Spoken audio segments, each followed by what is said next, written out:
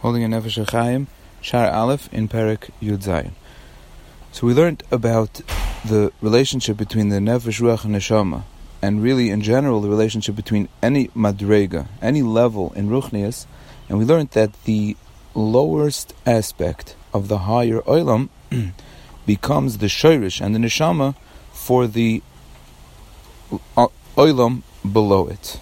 So every Olam is connected to the Olam below it through this system, that it filters down and it's nishtalshal and it evolves downwards in a way that the lowest level of the higher Olam becomes the Shorish for the and the Pnimius for the Olam below it. Now this is true both on the level of how the Olamas work, and it's true in a person themselves and in the makeup of a Nefesh, in the makeup of the way that a person is made up and the relationship between his own koiches of his Nefesh. Now the Nefesh HaChaim is heading towards really a point. This is just a general fact, but the point that he's heading to is the way that Tshuva works, which we will learn in Mirz Hashem in the coming Perek. In the meantime, there's 2 points that the Nefesh HaChaim touches on in this Perek, in Perek Yud Zayin.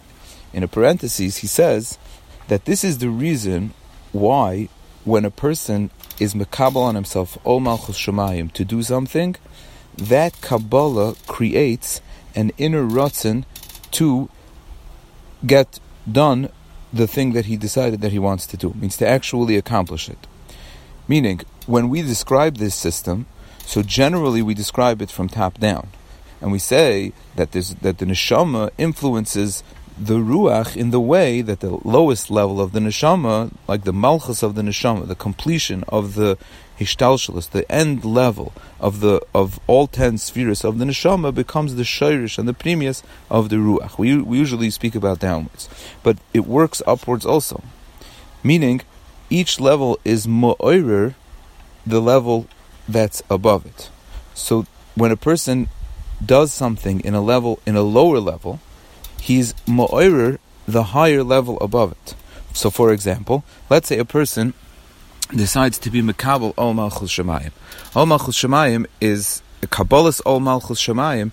He decides with an outer decision, meaning that decision didn't yet take over his mind and his neshama and his heart, but it's a knowledge, it's a seichel that he knows that this is something I have to do. So that is called chitzonius. It's a chitzonius dig Kabbalah because it didn't touch his neshama, it didn't touch his inner pnimius yet and take him over. It's just a chitzonius dig Kabbalah. It's something that he knows that he has to do, but it didn't come from his pnimius yet. But since each madrega is tied to each other, and since even the lowest madrega is tied and is held together with a chain to the madrega above it, so when a person does an outward action and an outward chitzonius movement in the right direction, that inspires what it's connected to. Means that it inspires its source, which is a pnimius, which is his neshama, and that can create a pnimius digerotzen.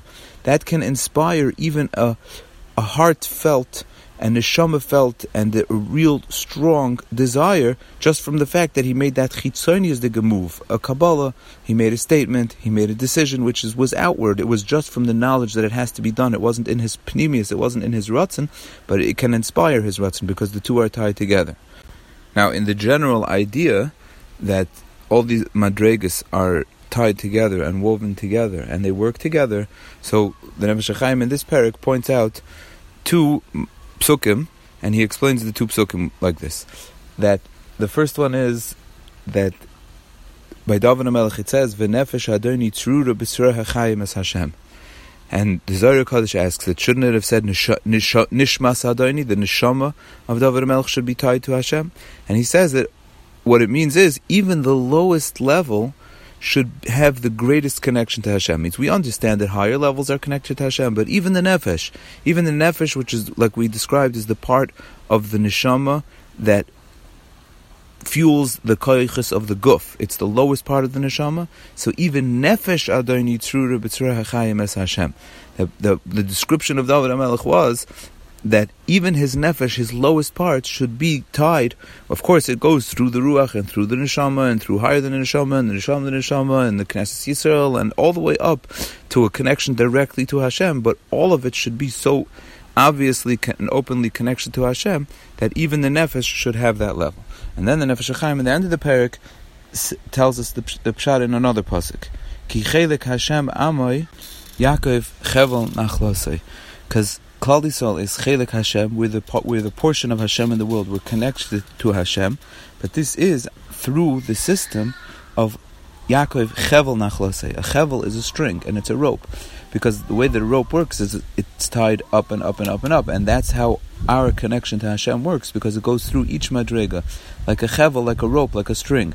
And really it's also like a chain, because each madrega is woven and interlocked with the level above it, like a chain and a string and a rope tied all the way back up to Hashem, even though our neshama is in our guf, which is very, very far, as we imagine, very far from the high levels of kedusha of malachim. And for sure, if you go up and up and up and up to reach the kisei hakavod and to reach Hashem yoshev al hakisei, but still it's chevel nachlasi, it's tied with a rope, even if it's very, very far. But if you tug on the rope on the bottom, you'll be able to influence all the way to the top.